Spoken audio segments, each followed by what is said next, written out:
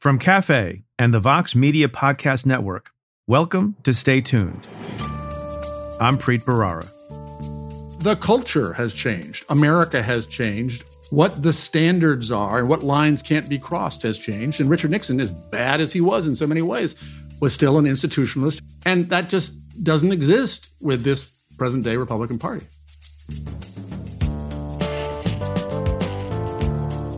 That's Kurt Andersen. He's the host of the new public radio exchange podcast, Nixon at War.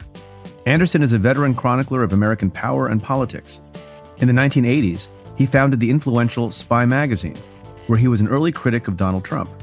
For 20 years, he hosted the taste-making radio show Studio 360, and recently, he's written 2 books, Fantasyland and Evil Geniuses, which dissect the roots of our nation's current problems with truth, money, and extremism. Andersen and I discuss President Nixon's fragile psyche and the lessons our own leaders can learn from his mistakes.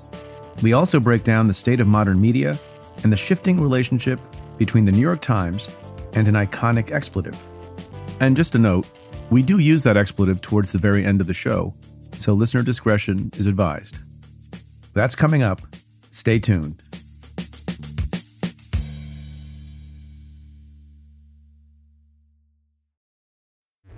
Support for this podcast comes from Planned Parenthood. It's hard to imagine a world where we leave future generations with fewer rights and freedoms. Since the Supreme Court's decision to overturn Roe v. Wade, politicians in nearly every state have introduced bills aimed at blocking people from getting the essential sexual and reproductive care they need, including abortion. Planned Parenthood believes everyone deserves access to care, and with supporters like you, they can reclaim our rights and protect and expand access to abortion care. Visit PlannedParenthood.org/future to learn more and support their cause.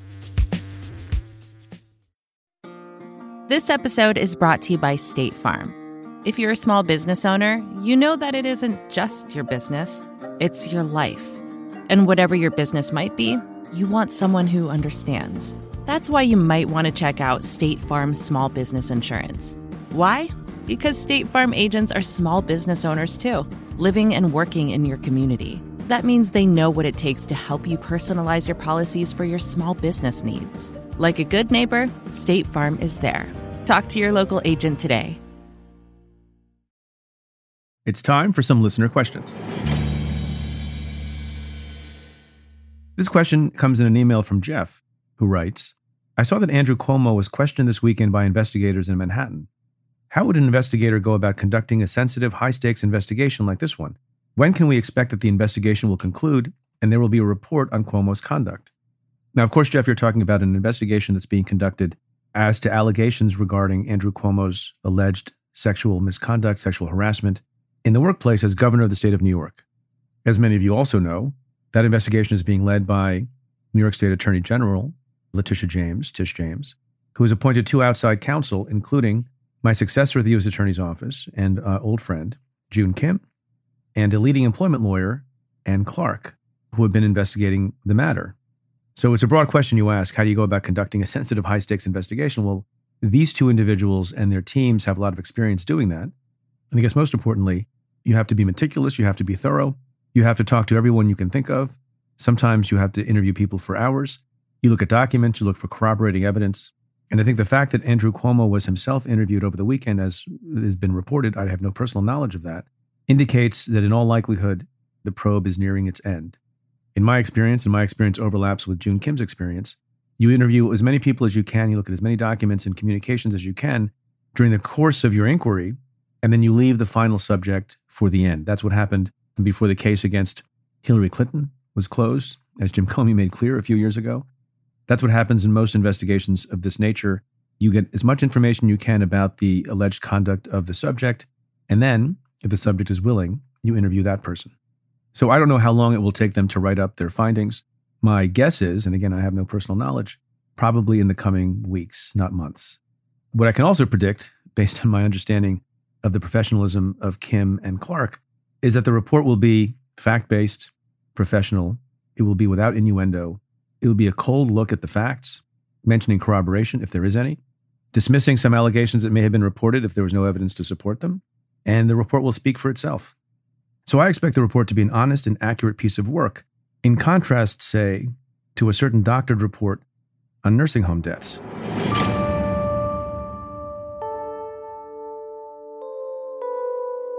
We also got an email from Christy on a related point. She writes, "Hi, Preet. I saw your name tied up in the news around the Cuomo investigation and some rumors that you're going to run for governor. Any truth to any of that?"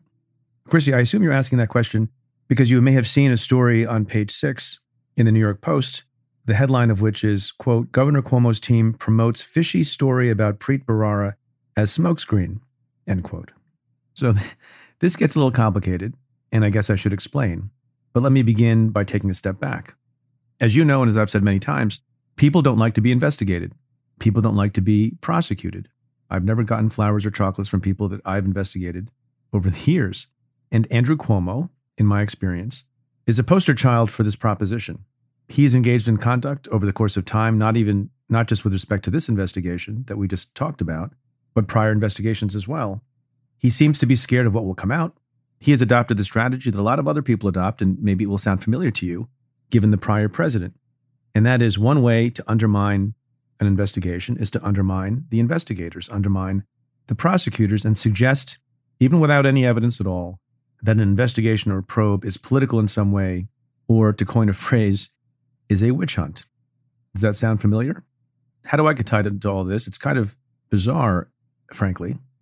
At the end of last week, I was told by a reporter that the Cuomo camp, and it was very clear that it was the Cuomo camp, was trying to put out word and get it reported that I was meeting with party leaders in the Democratic Party in the state of New York because I was very interested in challenging Andrew Cuomo in the primary for governor next year. And at first I was confused as to why that would be said, because it's not true. I'm not meeting with anybody, and I'm not planning to run for governor next year. And everyone who knows me knows that. It gets suggested to me from time to time, and it's very flattering. But that is not my plan. I'm sticking with what I'm doing right now, and I hope you appreciate that. So I wondered, well, why would it be that of all people, Andrew Cuomo would be suggesting to folks that I or someone else would be a primary challenge to him? And as it became clear when I was talking to the reporter, they wanted to be able to argue, the Cuomo camp, that because June Kim is doing the investigation with respect to sexual harassment allegations, and because June Kim has been a friend of mine for a long time, he would be intentionally trying to make it worse for Andrew Cuomo, goes the logic, I guess, so that I would have an easier time in the primary. Kind of demented if you ask me. Doesn't make any sense, but it fits part of a pattern. The other thing that Cuomo's people have been doing is declaring without evidence that Tish James, the Attorney General, by the way, the person to whom Andrew Cuomo referred the matter when it wasn't going away, his people are now claiming she also is trying to slam Andrew Cuomo because she wants to run for governor. There's no evidence that she wants to run for governor. She has not stated she's running for governor, and people around Andrew Cuomo are just stating blithely that she is. Why? To undermine whatever comes out in the investigation, which is a tactic used by, among other people, Donald Trump. And by the way, for what it's worth, based on my experience over a number of years in the state of New York and as U.S. Attorney, there is no way on earth that people around Andrew Cuomo, spokespeople, allies, those speaking on the record, off the record, are making any of these statements, including the lies about me, without the direct approval and or direction of Andrew Cuomo himself. That you can take to the bank. So just to end the point, Andrew Cuomo and the people around him should do that which he himself said folks should do when these allegations of sexual harassment first arose, and that is, let's wait for the report. And I bet it will speak for itself. This question comes in an email from Maria, who asks, what do you make of the indictment of Thomas Barrack, the chair of Trump's inaugural? Do any of his alleged crimes implicate Trump himself? Now, Tom Barrack, of course, has been a very long time associate and friend of Donald Trump. He's reportedly a billionaire in his own right. He has done business with Jared Kushner and Paul Manafort. And of course, most prominently in recent years, he served as the chair of Donald Trump's inauguration committee. Tom Barrack and some other folks are facing serious federal felony charges. Chief among them, failure to register as a foreign agent because they were doing work for a foreign power, namely the United Arab Emirates, or UAE. There's also charges of obstruction of justice and making false statements, as we've talked about for many years now on the show, is a federal crime. I think any time that you are the subject of charges by the federal government, it's serious. Each of the counts, there's 7 in total against Tom Barrack, carries a penalty of a maximum of 5 years in prison. So that's serious. I think there are other notable things about it. Number one, that the conduct in the case and the onset of the investigation occurred not when this administration was in office, but when Donald Trump was the president, and Donald Trump's own appointees ran the U.S. attorney's offices and ran the Justice Department. So when there's a debate about whether this is a witch hunt or political, I think that's an important fact to keep in mind. It's a long indictment, what we call a speaking indictment. It's 46 pages long. There are a lot of details and a lot of allegations that the government did not have to put into the indictment, but to the extent that they did, to the extent that they can prove the facts that they cite, and there's a lot of direct quotation of communications between Tom Barrack and officials at the UAE, I think it's a serious case for him because it's strong. It alleges, among other things, that the UAE officials basically were directing Tom Barrack to do various things, up to and including inserting a passage that they pre-approved into a speech that was going to be given by Donald Trump. They had conversations about who the UAE wanted to be the U.S. ambassador to the UAE. And Tom Barrack is heard saying that he would help them with that process. That goes to the heart of what the allegations are. An effort to affect and change and shape American foreign policy in favor of the UAE without having registered as an agent to do so with the Department of Justice, which is a pretty easy thing to do. And then you have the allegations of lying and obstructing justice. And I know a lot of people like to say the cover-up can be worse than the crime. The way I think about it is, the cover-up is the thing that helps to prove the underlying crime. The lying indicates that he knew and was conscious of the fact that he was committing crimes before, or that there was something wrong with his conduct. He lied, according to the indictment, about whether or not he'd been directed to do anything by the UAE. He lied about whether or not he had a dedicated telephone with a messaging app on it with which to communicate with the UAE officials. And he also denied and lied about whether or not he tried to facilitate contact between the UAE officials and the White House. Those charges and the failure to register charges, I think, mutually reinforce each other. So I think he's in trouble. Maria, you also ask if any of this implicates Trump himself. Well, not in this indictment. It's fairly clear from the indictment, I think from other things that have been indicated from the Department of Justice, that this is all about Tom Barrack and his co-defendants, and he was running this sort of surreptitious influence game without the knowledge of candidate Trump or President Trump or anyone else. Now, people ask the question, will he flip? Even if these counts don't have anything to do with Donald Trump, Tom Barrack, could he flip on the former president? And based on the precedents we've seen, I don't think it's likely. I think that obviously Barrack has known this has been going on. The lies that he's alleged with telling occurred when he was interviewed by FBI agents back in 2019. So he and his lawyers have known this is coming. Presumably he and his lawyers have had some conversations with prosecutors in the Eastern District of New York, which brought the case, about potentially cooperating. Just like Alan Weisselberg, the CFO of the Trump Organization, Tom Barrack chose not to do that. It's always possible there's some information he can substantially assist with in the future. But given the nature of the charges, given his longstanding loyalty to Donald Trump, and given the fact that prosecutors went ahead with charging him rather than announcing a guilty plea and a cooperation agreement, I, for one, at least think the likelihood of cooperation is low. But stay tuned.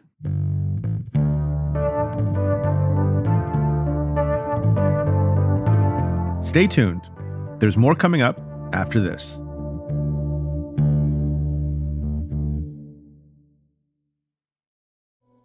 Support for this show comes from Washington Wise, an original podcast from Charles Schwab.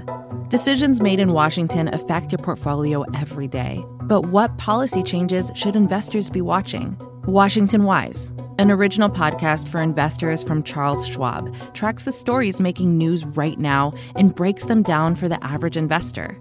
Host Mike Townsend, Charles Schwab's managing director for legislative and regulatory affairs, takes a nonpartisan look at the stories that matter most to investors. He explores topics like policy initiatives for retirement savings, taxes, and trade, inflation fears, the Federal Reserve, and how regulatory developments can affect companies, sectors, and even the entire market. In every episode, Mike and his guests offer their perspectives on how policy changes could affect what you do with your portfolio. Download the latest episode and follow at schwab.com/WashingtonWise or wherever you listen. Support for Stay Tuned comes from Squarespace. In this day and age, if you're starting a new project, one of the first things on your to-do list is creating a website. That might seem a bit scary at first, especially if you've never done it before. But there are tools out there that make it easy for anyone to create their own site, like Squarespace. Squarespace is an all-in-one platform that you can use to build a website and help people find your ventures. Creating a website with Squarespace is straightforward and painless. even if it's your first time making one. Whether you want to sell your products or a service, or need a place to host your blog or portfolio, Squarespace can help you get your name out there and makes it easy to find on the web. They have plenty of tools to help make your first website look pretty great too, all while customizing it to fit your particular needs. Because your site is your own, and it shouldn't be fit into a one-size-fits-all box. Get the functionality and the unique look that you need. Head to squarespace.com/tuned to save 10% off your first purchase of a website or domain using code TUNED.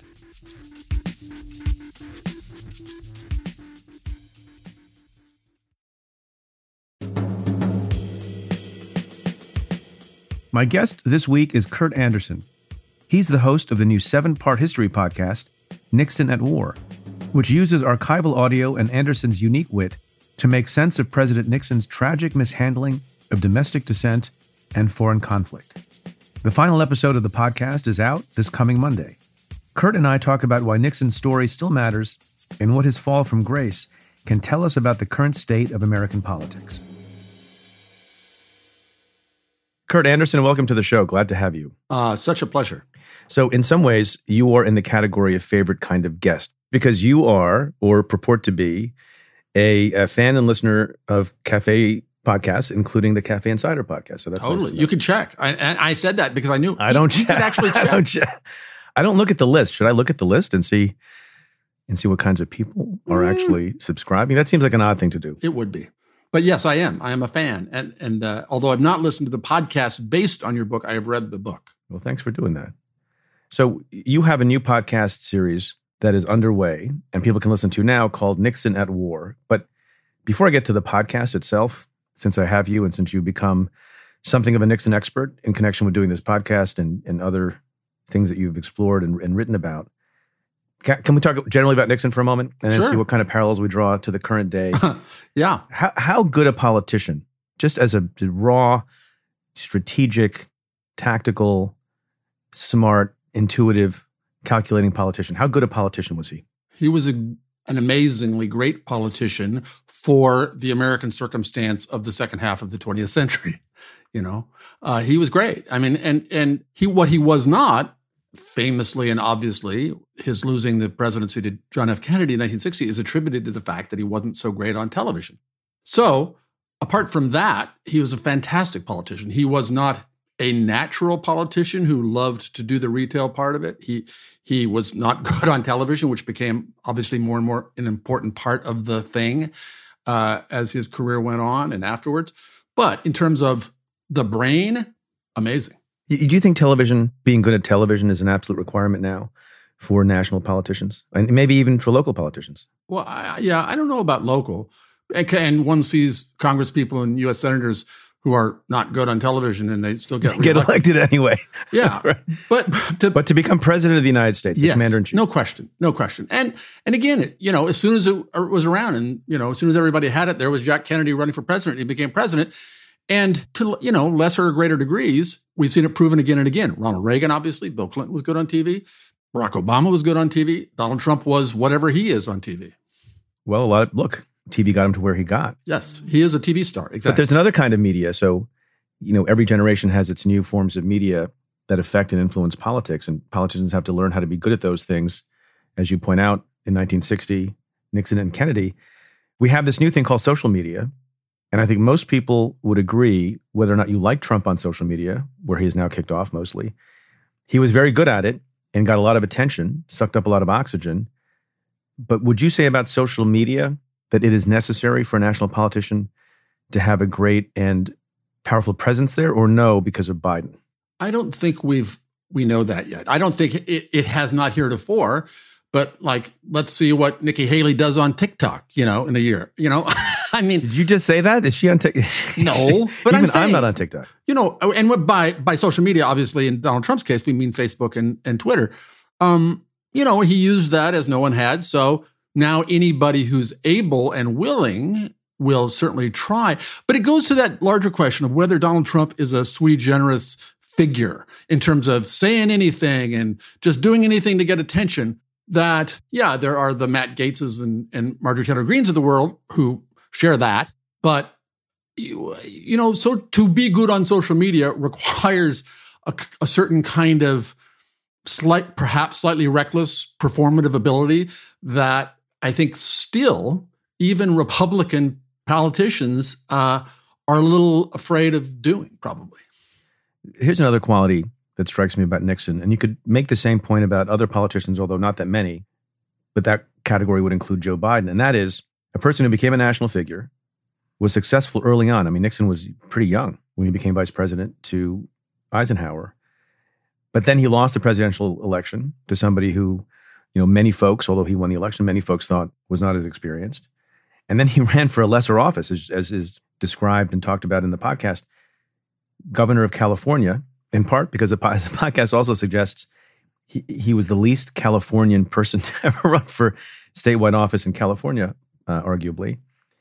So he's got failure after failure, including at the state level, but he sticks to it and comes back in 1968. What is the quality there that causes a guy who has been a heartbeat away from the president, but then suffers incredible and painful and perhaps humiliating electoral defeat, want to stick with it? And is that important to politicians generally?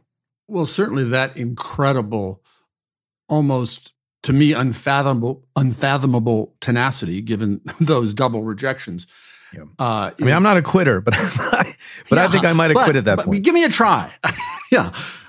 Fire me a couple of times and maybe I'll quit. No, he is incredibly tenacious and was, I think, correctly convinced of his own shrewdness, smartness. I'll do anything I need to do to get elected. All of those necessities for a successful politician that had nothing to do with the performative, presentational, retail aspect. So just that, and why, as you know, having listened to the podcast, the premise here, this was his last shot, even though he wasn't that old. I should be president. I'll be the best president, and it's now or never. So he wasn't going to be Adlai Stevenson. And run. No, I don't think so. In any sense, was he going to be Adlai Stevenson? But and I think too, he understood that in some way, as the late 60s were happening and he was running for president that first time, he understood how he could use the backlash against the late 60s to win. I actually, that's not, so it's implicit in the podcast, but from my reading about him, he's thought, this is a good moment for me. I made a mention of Joe Biden earlier, and I don't think there are a lot of people who compare Biden to Nixon. But in the sense that Biden had multiple embarrassing runs at the presidency, failed, is there any comparison there with respect to their qualities? That's a very interesting comparison. Sure, and they don't share a generation, but Biden is only one generation younger than Richard Nixon. In terms of, they are both from this saner time, I guess. I think, though, that in the terms of Joe Biden, he seems to have achieved some level of wisdom. And if I get it, I get it. If I don't, I don't. Whereas Richard Nixon was just, I got to get this. I got to get this. I deserve this. I got to get this. He's like, Nixon's always, I'm the phoenix and I'm going to rise from the ashes. Well, and I'm the phoenix that the bastards, the liberals, the press, the whomevers are keeping me from my rightful place. People talk a lot about, and you do also, about Nixon's paranoia. Is that an unusual quality for a nationally successful politician? I think, well, on the one hand, look who we've just had as president, who the neediness and paranoia of Donald Trump obviously makes us think like, I guess it's a natural thing. But no, I think the degree to which he had it and it drove him and the whole package of resentments that fueled it is, from my reading of history, unusually high of presidents in my lifetime. I mean, Ronald Reagan, paranoid? No. Gerald Ford? No. Jimmy Carter? Not really. Barack Obama? No. So yeah, I think it was pretty exceptional.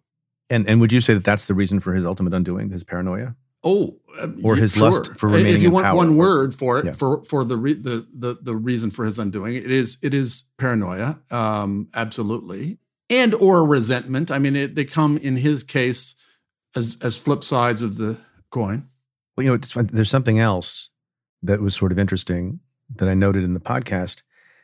And that is this observation that Nixon, although he's from California and he had all this resentment towards lots of different classes of folks, he did still want to be admired and accepted by the New York City elite. Mm-hmm. And you have a little bit of that, on the part of Donald Trump, who grew up among the New York City elite. Although depending on how you define the elite and what these sort of establishment institutions are, he was not necessarily accepted. Is there any parallel there between Nixon and Trump? I think absolutely. I didn't mention that in the podcast because it seemed more about Trump than Nixon, but absolutely.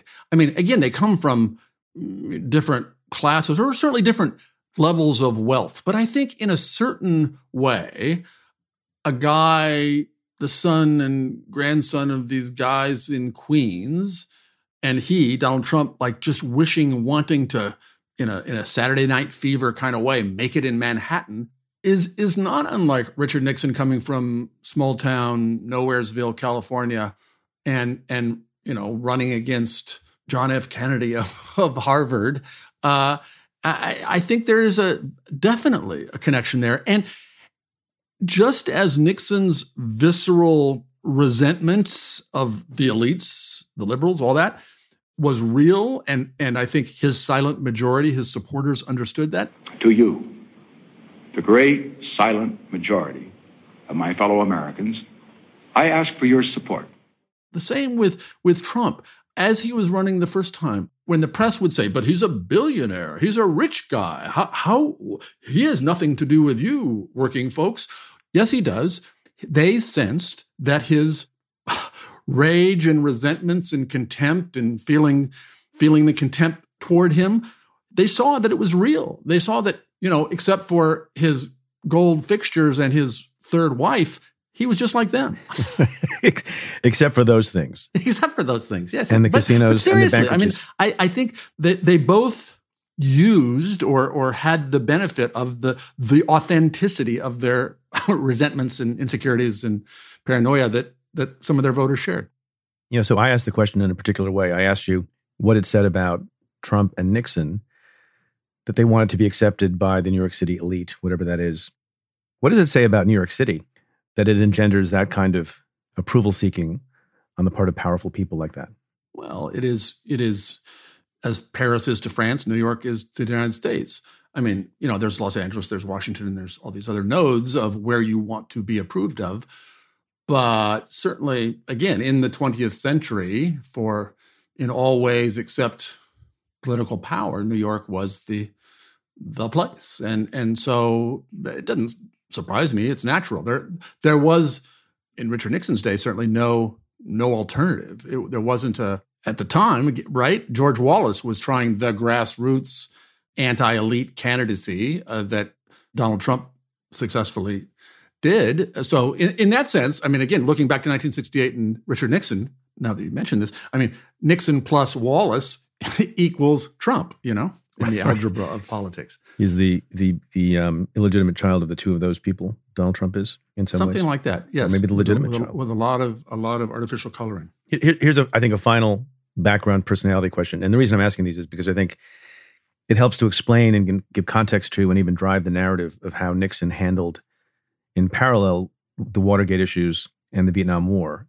If you could graph Richard Nixon's personality, and there were only two things you could graph on in a pie chart, and one was insecurity and the other was arrogance, what percentage of the pie chart would each take up, you think?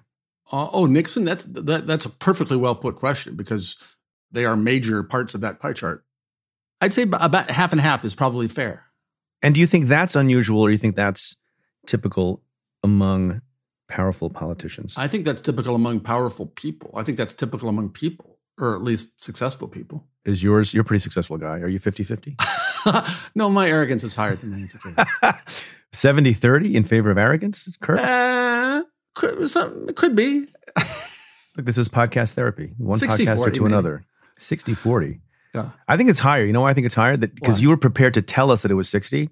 That shows that I'm not insecure, certainly. Yeah, right. I think that shows that you're underreporting your own arrogance. Okay. How about you? I don't. You know what? When I come on Nixon at War, you can ask me these questions. All right. No, look. You said you read my book. Yeah. I have written in the book. I didn't apply percentages, But I said, there are times that I have roaring insecurity. Yes, indeed. And also, I'm a quite confident person too. It depends on the situation, the circumstance, how much sleep I got.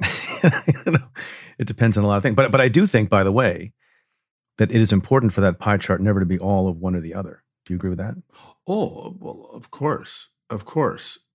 And we could attach different words to those, confidence and humility. Yes. And it's kind of the different version of the same thing, but not so negative. So this podcast talks about two things, not just one thing. And here's how you boil it down. And I want you to elaborate. This is a big softball for you, Kurt, to explain the podcast in the following way. You say in it, quote, I always thought of the Vietnam War as a completely separate topic, a different disaster that happened to occur at the same time as all the misdeeds we know as Watergate. But in fact, the two stories are deeply intertwined. How so? In lots of ways. In terms of the first part of that statement, Watergate came along and eclipsed everything else about Richard Nixon. And when the Watergate burglary happened, I was 17. When Nixon left office, I was just about to turn 20. So I, like America, because I was then, at the end of high school and in college, paying attention to Watergate obsessively. So I was too, was suddenly thought of Richard Nixon and Watergate as synonymous and kind of forgot about his conduct of the Vietnam War to some degree, and certainly in retrospect. And I think in the popular understanding of who Nixon was, that certainly happened because it was the big event and nothing like it had ever happened. Vietnam, we tend to understand, well, first of all, as he didn't start it, he was ending it, he was Vietnamizing it, he was pulling out slowly. And so he doesn't, in a certain reading of that history, he isn't savaged as much as he, I believe now, having done this podcast, ought to be. And what I really didn't know and had never registered is the degree to which his paranoia about having his own misdeeds concerning Vietnam uncovered, especially in the wake of the Pentagon Papers in 1971, were the thing that drove him off the rails and made him start ordering burglaries and enemies lists and abuse of the IRS and all of the gangsterism that then a year later produced the Watergate burglary, and 2 years after that, his resignation. So one led just directly to the other, and in pretty short order. I had never, just in my mental catalog of Nixon, Vietnam, the 1960s and 70s, I had never seen that full-on interconnection that was just absolutely the case. So let's take a step back. You mentioned the Pentagon Papers. Remind people who may not be familiar because they're young what the Pentagon Papers were. The Pentagon Papers was this massive history that the Department of Defense under Lyndon Johnson commissioned to find out what is the history of the United States' involvement in the war in Vietnam. They were in the middle of the war, fighting the war in Vietnam. Lyndon Johnson had sent more than 500,000 Americans there to fight it. But his secretaries of defense said, let's figure this out. Now that we've, it's kind of like ready, fire, aim. Here they went back to create this report to aim and say, and it was meant to be secret. And it was secret. It was meant to be secret. Right. And then it was finished at the end of Lyndon Johnson administration, early 69. And then 2 years later, one of the people who had actually contributed to it and was part of the defense establishment of Lyndon Johnson and of a little bit of Richard Nixon, Daniel Ellsberg, leaked it to the New York Times. The New York Times published it on June 13th, 1971. And it was a big, big deal because it said, look at all this history of lying and falsehood that was at the very core of our Vietnam policy, let alone immorality and all the rest. So it put the White House in a bad light and executive branch officials in a bad light, but not the Nixon administration. Correct. So explain a little bit, and you go into this in the podcast.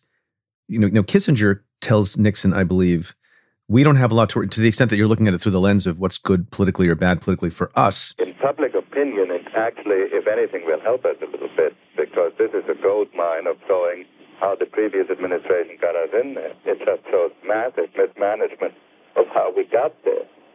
And it pins it all on Kennedy and Johnson. This was the guys from before. Right. So why was Nixon so angered, and why was this such a propulsive event for Nixon when he wasn't even the one who was cast in such a bad light? Well, the most charitable version is that he just thought that secret government documents shouldn't be leaked to the press. So that is the most righteous, charitable, arguable case for Nixon's reaction. But especially, I think, listening to the tapes and tracking how his reactions changed quickly over time, that was what he said, and certainly was a part of the engine of his freak out. But it was more about, oh my God, if the liberals and the peaceniks are going to leak that, God knows what they're going to leak about me and bring me down. So it was that. But that's fascinating. Let's unpack that for a moment. Number one, and there's some news today that we can talk about that is relevant to this. So it's fairly timely to talk about even now in 2021. There is nothing wrong with an executive branch official, up to and including the president, to be upset with and angered by leaks of classified information. And we can get to the question of what, enforcement mechanism there should be and whether there should be investigation. But the fact of something that's supposed to be classified and is appropriately classified, not getting into stuff that's overclassified, but appropriately classified material you read about in the New York Times or the Washington Post or the Wall Street Journal, fair for officials to get upset about that, right? Yes, absolutely, in many instances. In this case, though, if to take that argument in this case, we are talking about reports on the conduct of the war from at the very most recent 3 years earlier and up to 40 years earlier. So it wasn't as though it was, intelligence methods were being released or that the conduct of the war now would be jeopardized or any such thing. So, but yes, it was a secret document. Do you think that most journalists agree, and I'm asking a very limited question, that most journalists agree that it is fair and understandable for presidents to be upset that properly classified information has been leaked to the press?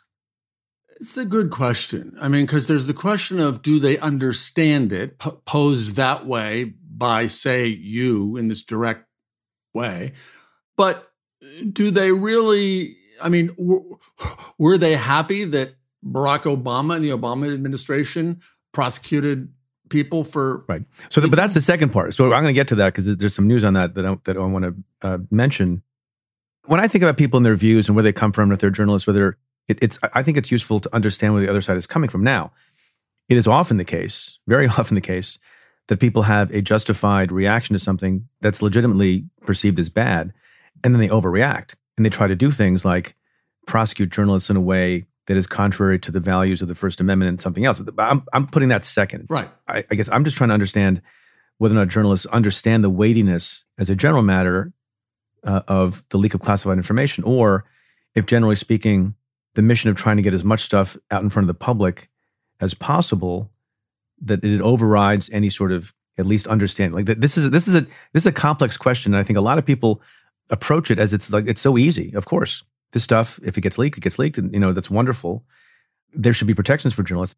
A bit of news I keep talking about is you and I are taping this at lunchtime on Monday, July 19th, and minutes before we came on to tape, Merrick Garland, the Attorney General, announced a new set of guiding principles that make this department, this administration, probably the most protective of journalists against subpoena and compulsory process by the Department of Justice in history. So certainly there's a view by this administration that even if they don't like something that's coming out, what they can do about it has to be limited because of the principles of the free press. Do you think journalists understand this to be a complicated thing or a simple black and white thing? Well, I mean, there's a lot of different kinds of journalists, as we know. There are stupid, bad faith ones, and there are responsible, intelligent, thoughtful, good ones. I think the people whose journalistic practice entails this kind of, secret documents and classified documents and reporting them or not, absolutely understand that, 99% of them. But as your question also implies and suggests, the journalistic id of, oh, look at these secrets, I got them, I want to report them, right, gets in the way of the super ego of, no, of course, I understand, the needs of government to keep certain things secret. You said something else recently, and you used this word a few minutes ago in our talk as well. And the word is gangster, which obviously always makes me interested when people talk about gangsters. And you said, and this has been sitting with me for a couple of days, quote, "I never quite realized the degree to which Vietnam, and specifically the Pentagon Papers released, just turned him, Nixon, into the gangster that he was always ready to be." I love into the gangster that he was always ready to be. There's a lot going on in that sense, including, an implication about whether his gangsterism was latent, why that was the trigger, why you use the word gangster. Can you talk about that a little bit? Sure. And I think I said that in an interview, but I'm not backing off it. I'll stand by that statement. Absolutely. It wasn't as though he was a saint and then he became this bad guy at the end. He was always willing to do dirty deeds, as we saw in his joining up to being the sort of squishier anti-communist to Joe McCarthy's hardcore anti-communist in the 50s. But he kept to certain basic moral legal lines, it seems, for most of his career. But it didn't come out of nowhere. The ordering burglaries, abusing federal power, executive power, all the rest. So that's what I meant by the gangster he had in him as a latent piece. Now, I would also say, again, in my sense of we are all sinners. We could all, in the right circumstance, turn out to be crooks or gangsters or bad people or whatever when push comes to shove and our character is tested. But that's what I meant by that in that case. And so I think the other thing I mean to unpack that is that the national security justification, because we were in this undeclared war in Vietnam, for anything he wanted to do, because as he told David Frost some years later, well, when the president does it, that means that it is not illegal. By definition. Exactly.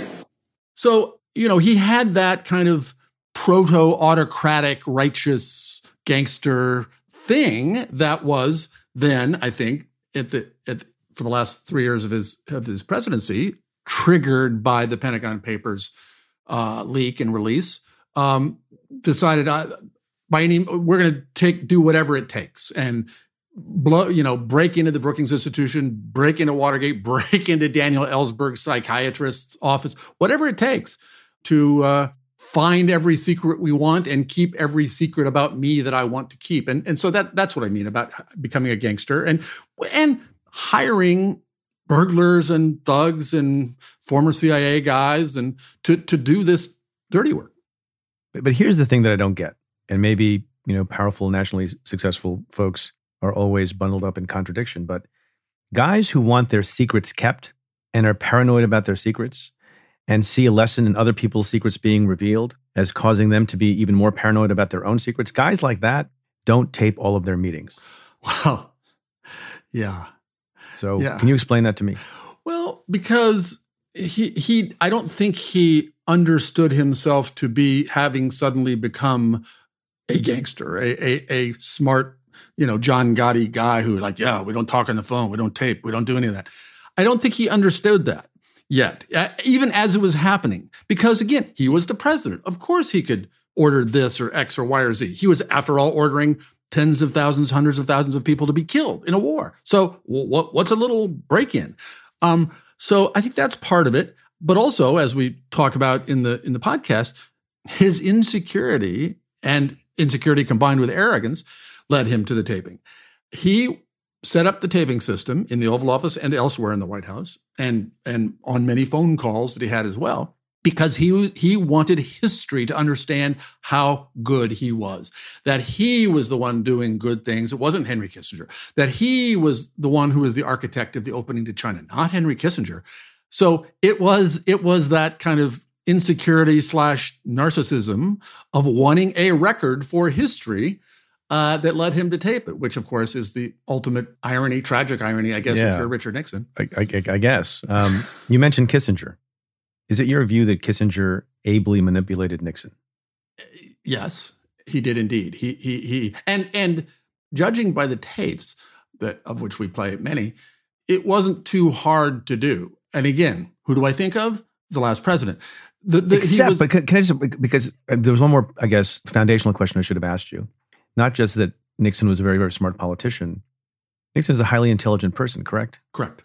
Is Kissinger smarter than Nixon, or was there something else at play here? Kissinger was differently smart than Nixon, but no, they were two very, very smart guys.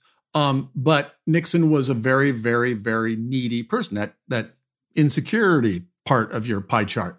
And Kissinger shamelessly pandered and played to that like nobody else did. I mean, even his chief of staff, Bob Haldeman, you hear him on the tapes like, yeah, Mr. President, that was great. But he gets nowhere close to what Henry Kissinger was willing to do in saying, "Oh, Mr. President, you're the fantastic, you're the most wonderful president ever," and on and on. Is that your Kissinger impression? It's as good. I could, if you want me to prepare. Yeah, that was my off the cuff Kissinger impression. I wasn't expecting it. Okay. Oh, sorry. Yeah, I think that's the first Kissinger impression we've had on the show, though. Really? Wow. Yeah, so it's the best one. Thank you. I can say that's definitely the best one. Okay. Do you think that there ever was a time, even after the presidency, and maybe this is known, I just don't know it, that Nixon appreciated that he had been manipulated? That's a very good question. Probably. Again, he was self-aware enough and ruthlessly honest enough, I think, that he probably understood that. But he and Kissinger, and I think he knew at the time that he and Kissinger both used and manipulated each other, and they were these two, scorpions in the jar who had made some kind of agreement, to help each other and use each other. So I think he knew that. But if you're Richard Nixon and you think about, well, how did Henry Kissinger manipulate me? What did he make me do that I wouldn't have done? I don't think that there's anything I can think of that would be. Part of the theme here, as we've been discussing, is that things that happened in Vietnam from the perspective of Nixon and things he did with respect to Watergate are intertwined. Is that unusual, given that there was a domestic issue and a foreign policy issue? Or are there many other occasions that perhaps we should look more closely at these things in other presidencies, policies that look to be separate and distinct and involve different personnel and different considerations, but are actually very, very, very intertwined and wrapped up with each other because they're overseen by the same human? Yeah. Well, I think if we can proceed to Donald Trump, who is, this permission kind of, granted, sir. who is some kind of devolved Frankensteinian version of Richard Nixon, and that's unfair to Nixon in many ways. But I think we see there that, like, what he did in Ukraine, what he did with Russia, everything he did, obviously, was simply and purely about how does it help me? How does it accrue to my reputation, my feelings, my money, my whatever? So, again, he's an extreme example, but he's not, in that as other ways, entirely an outlier. So, yeah, I think your point is a really good one. And I think there are there ways in which the distinctions between this part of a presidency or that part of a presidency are more permeable and fungible than we think, for sure. The thing with Nixon is Watergate was such a one-off so far as a thing that it's hard saying what would be the Watergate equivalent in other presidencies. I don't know. And Vietnam is not a one-off, but it certainly is in its tragic import a huge and different thing. So yes, I think that's true, and we should regard presidencies as much as reflections of the guy in all of his respects, as opposed to this bucket of policy or this silo of issues. But I think there is a certain peculiarity to Nixon and what he presided over, which is to say, the end of the Vietnam War, which was destroying so much of the American fiber of solidarity, and Watergate, which was destroying the rest of the sense of American self-confidence and trust in government and institutions and the rest.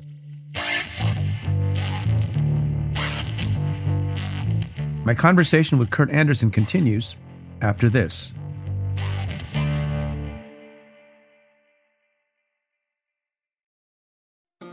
This episode is brought to you by State Farm.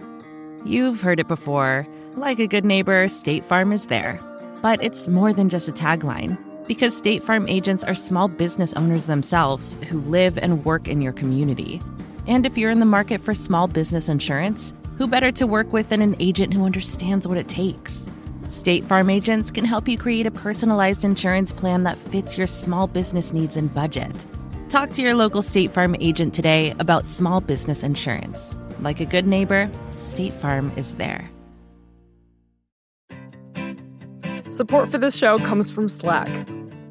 You're a growing business, and you can't afford to slow down. If anything, you could probably use a few more hours in the day. That's why the most successful growing businesses are working together in Slack. Slack is where work happens, with all your people, data, and information in one AI-powered place. Start a call instantly in huddles and ditch cumbersome calendar invites. Or build an automation with Workflow Builder to take routine tasks off your plate. No coding required. Grow your business in Slack. Visit slack.com to get started.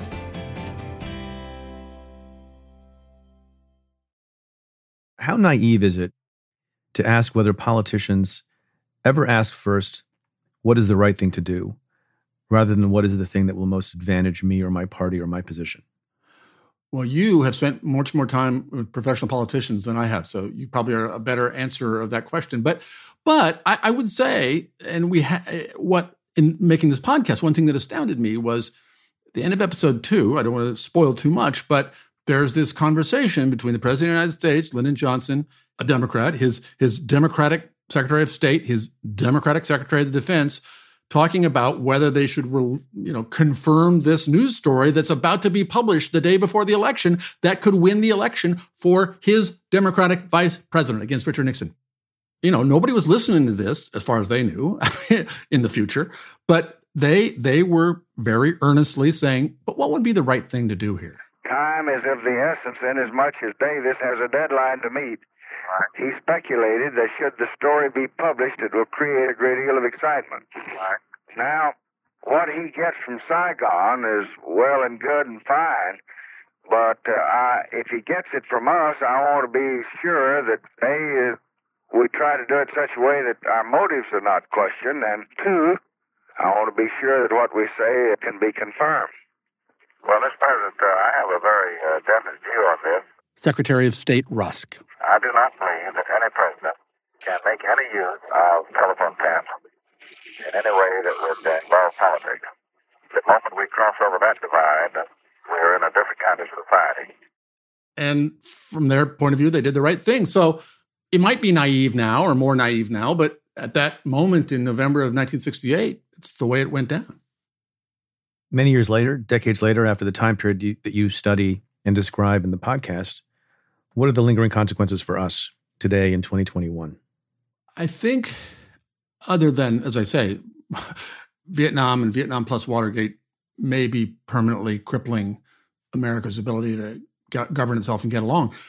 I think what Richard Nixon did as a way to politically use Vietnam and the anti-war protests and the anti-war feeling, setting up what he did so brilliantly, such a work of evil genius in his famous silent majority speech at the end of 1969, as the anti-war movement was really becoming scaled and mainstream, to create this us regular Americans, silent majority, white suburbanites, describe it how you will, versus them, protesters, hippies, liberals, the press, professors, black people. The way he set that up very explicitly as president, which to me is different than doing it as a candidate in 1968, as president, around an issue of foreign policy, right? Not around the cultural issues that he is making the issue, this us versus them thing. Set that up to eventually and egregiously and horribly in the Trump presidency to become the central primary Republican issue, if you can even call it an issue, or platform, if you can even call it a platform. But the way they run is us versus them. And that really, along with, all of the politicization of the Justice Department. Where did that? Well, sure, we saw Bill Barr, but look at John Mitchell and Richard Nixon and trying to find spy on journalists. Yeah, Trump administration, but look at the Nixon administration. Yeah, so but I keep getting Nixon. I've realized that I'm much more confused by Nixon and his legacy than I had been before. Good. And all of the things, I don't have a large mind.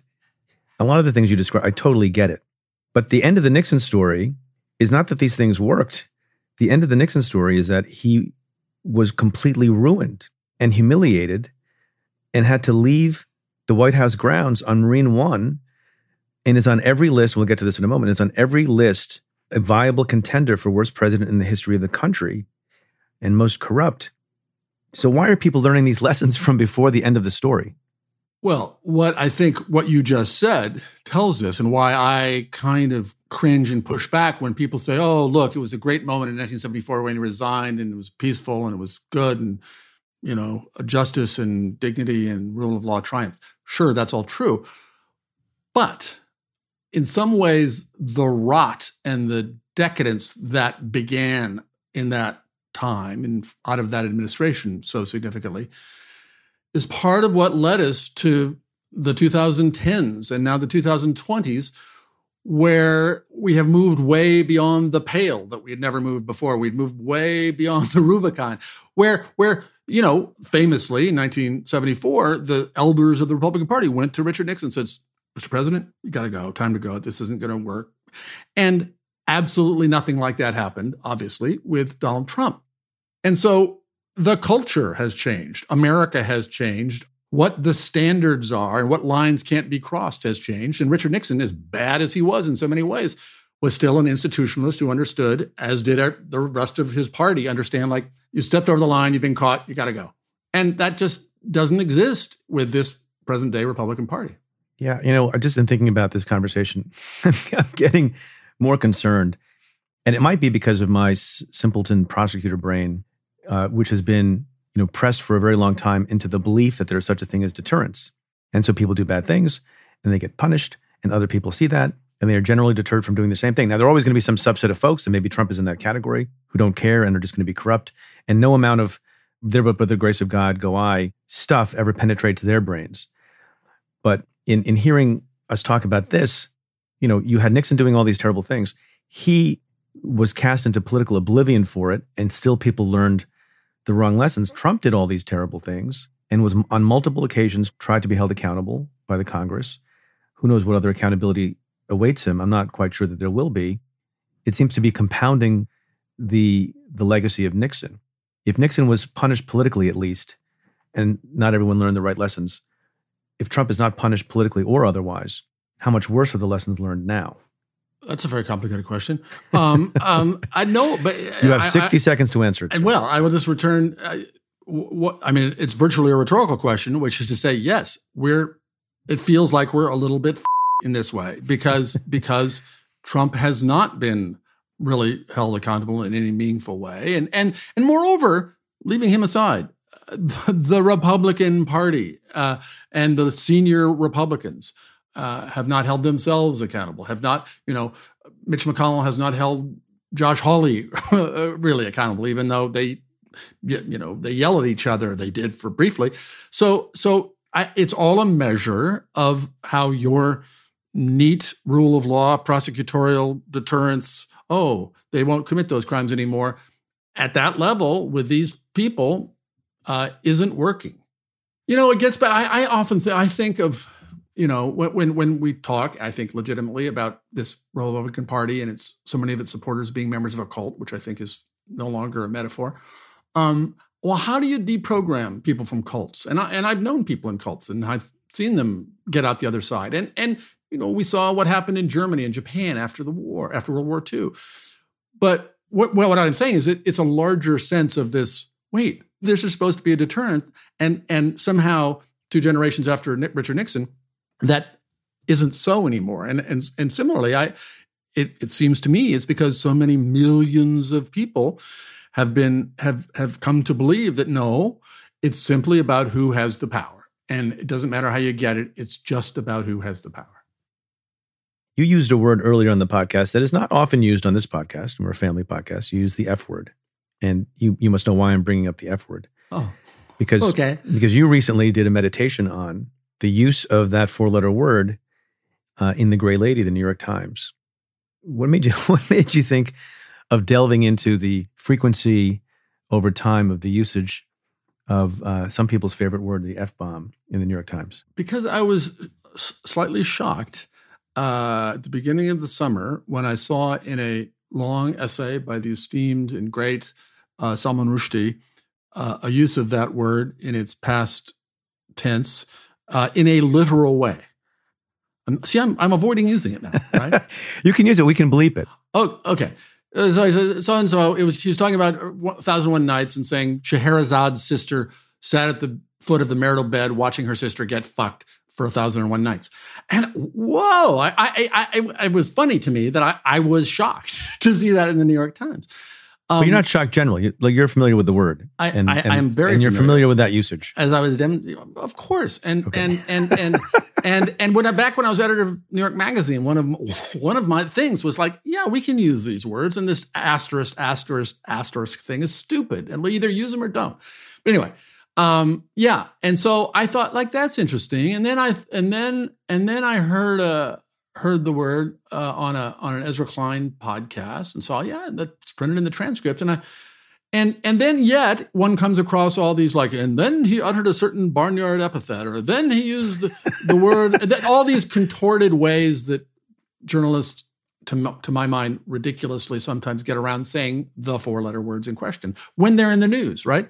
So I was curious, just like, what is the policy here? And so I started searching my New York Times archives as a subscriber I could do, and discovered exactly how many times over the years from what apparently was the first use back in 1984, or at least that's as far as I found it, and how it ebbed and flowed, and how the floodgates would be open and then closed. And it was just amusing to me that it seems as though there is no clear policy for that word and other dirty, naughty, smutty, whatever. Do you have a view, other than the observation that there's an inconsistent application of some non-existing rule about when you use that word in a newspaper? If you were asked to write the policy for the New York Times, what would be an appropriate F word? I'm going to say it because we're going to bleep it, because it's weird to say the F word all the time. What would be your guidance if you were asked on usage of the word fuck in the New York Times? I would have to sit down and consider that and write it, but I would. Would you read books of philosophy or books of etiquette?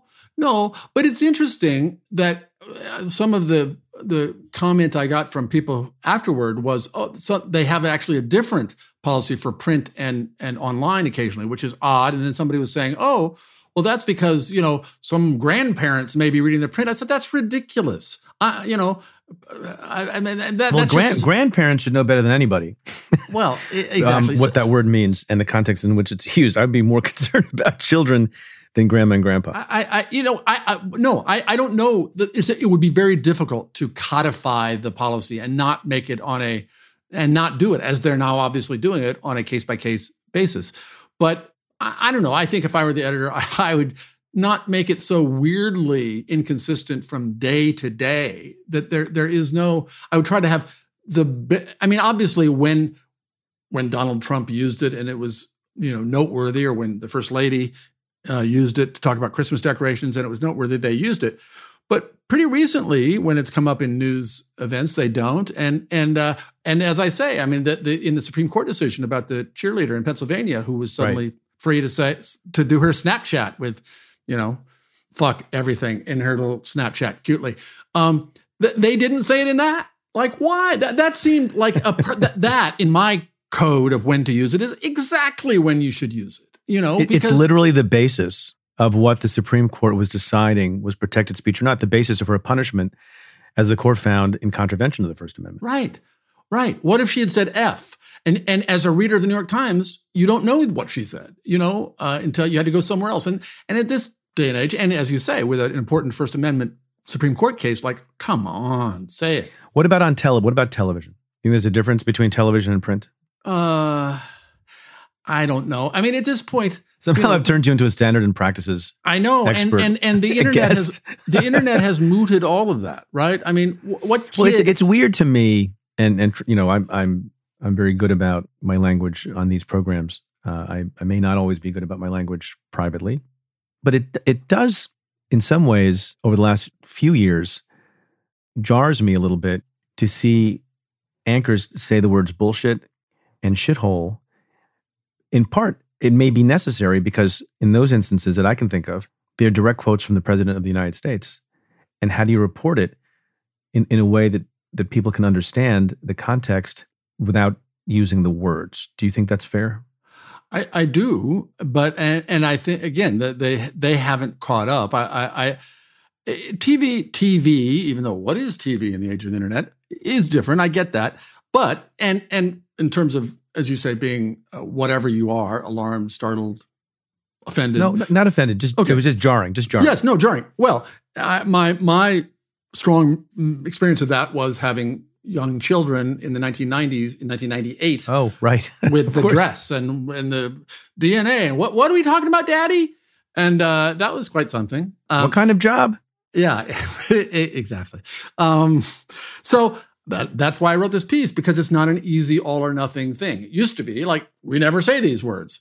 I never have these words in print. And to me, the various solutions, the F-bomb, the asterisks, all those things, I just think they're coy and stupid, because of course what they're doing is like, oh, you, the listener or reader, are forming that word in your head, but we're not going to put it here. I mean, what is that?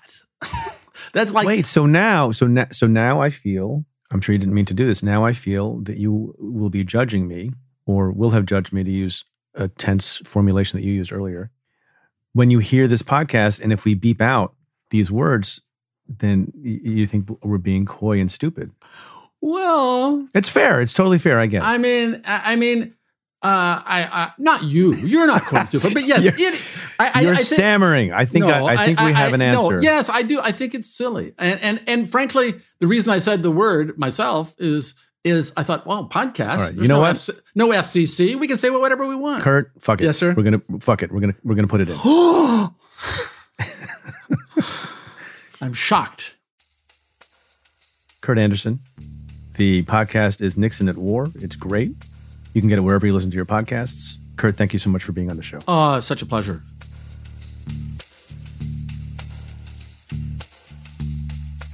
My conversation with Kurt Andersen continues for members of the Cafe Insider community. To try out the membership free for 2 weeks, head to cafe.com/insider. Again, that's cafe.com/insider.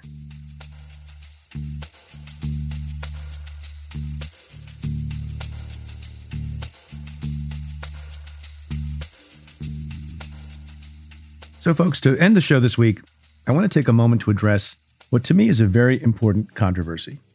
Now, it's not the most pressing issue facing our nation today, but it matters significantly to a subset of the population, one that I find myself in, and that is the subset of people who are true fans of Bruce Springsteen. The controversy is simultaneously, I should say, about music and language and evidence and even strict textualism.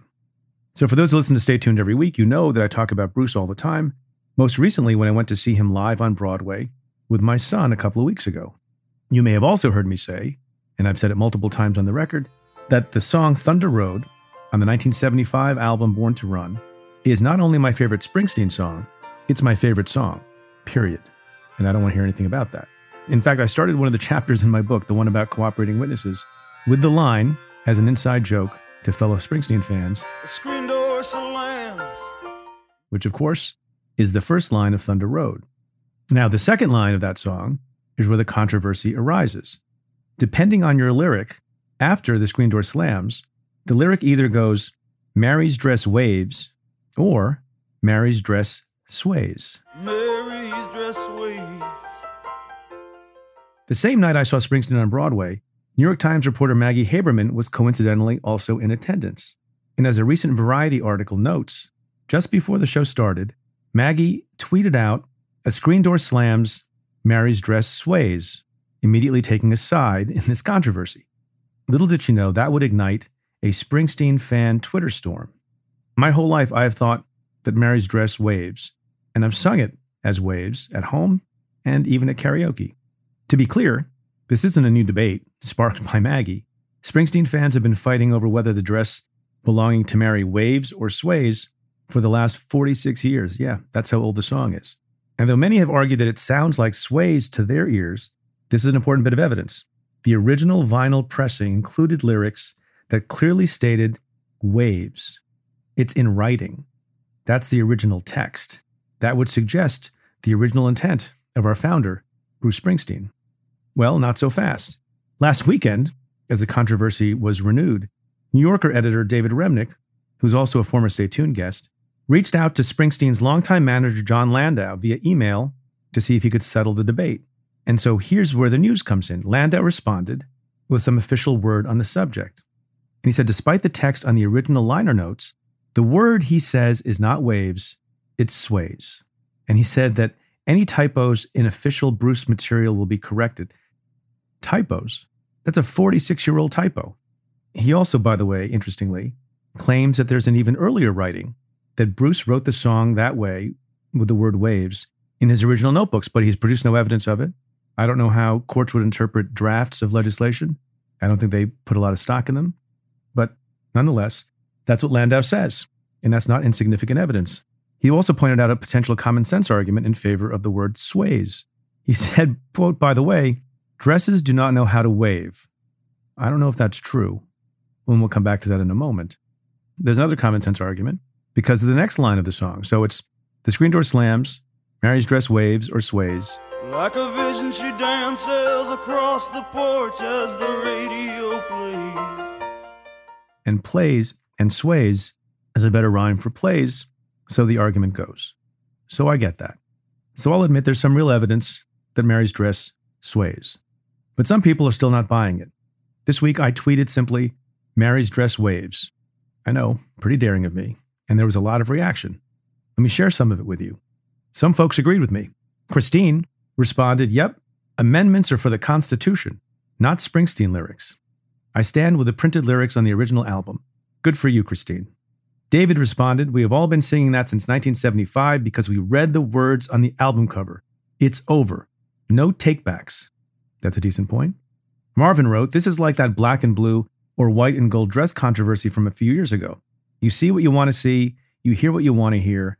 My ears have heard waves for 45 years. Marvin, great point. But it may be that the better analogy is that business about whether you heard Yanni or Laurel. Remember that? And Jeff said, I'm with you. For all those saying a dress can't wave, I say, if the Star-Spangled Banner can wave, so can Mary's dress. Amen, Jeff. Many folks, however, were on the other side. Spectre Hairday posted, I stand with the lyric he sang, not the uncorrected misprint. Yeah, 46-year-old misprint. Sean replied, Preet, much as I respect your opinion on all things Bruce, I have to disagree. This one sounds clearest to me, both the S for sways and the lack of a V for waves. Sam wrote, sorry, my friend, but Mary's dress sways. Sways rhymes with plays. Besides, dresses can't wave. Okay, that's your opinion, Sam, but I think we've addressed that. And some folks didn't take a side. Rosalita replied, that dress can do anything it wants to. It's the boss, for God's sakes. That's a fine point, too. So amid the turmoil, some members of the E Street Band got into the act. Niels Lofgren's wife tweeted, quote, a band member has waded in. Nils Lofgren is going with sways. So that's significant. But another E Street Band member had a different reaction to the controversy. According to the Variety article, Stephen Van Zandt, also known as Little Steven, wrote, quote, oy vey, get this Bruce lyric shit out of my feed. So I've always been a waves guy, and perhaps to some of your dismay, that's how I will continue to sing it. I think I'm too old to change now. But as a trained lawyer and someone who really values evidence, and someone who is not a Scalia disciple, I don't think the text is everything. I am prepared to believe that Mary's dress did indeed sway and not wave. I will note, however, that at the moment that I'm recording this, the ultimate authority on the subject, the boss himself, has yet to confirm or deny. So stay tuned. Well, the screen door slams, Mary's dress waves. And there is another relevant party who has also not weighed in. As Variety notes at the end of the article on this controversy, quote, Mary could not be reached for comment on this or on not being particularly beautiful, end quote. You ain't a beauty, but hey, you're all right. Oh, and that's all right with me.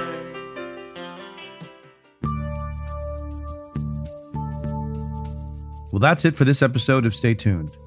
Thanks again to my guest, Kurt Andersen. And if you like all that history Kurt and I talked about today, don't forget to check out our new weekly history podcast, Now and Then, wherever you listen.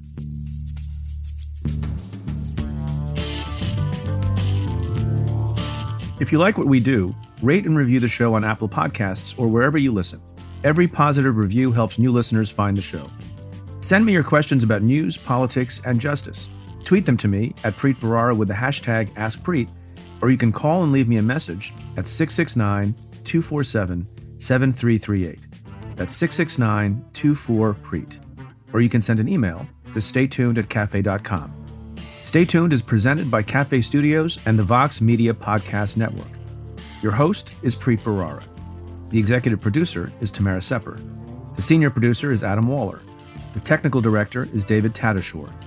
The Cafe team is Matthew Billy, David Kurlander, Sam Ozer-Staten, Noah Azulai, Nat Weiner, Jake Kaplan, Jennifer Korn, Chris Boylan, and Sean Walsh. Our music is by Andrew Dost. I'm Preet Bharara. Stay tuned.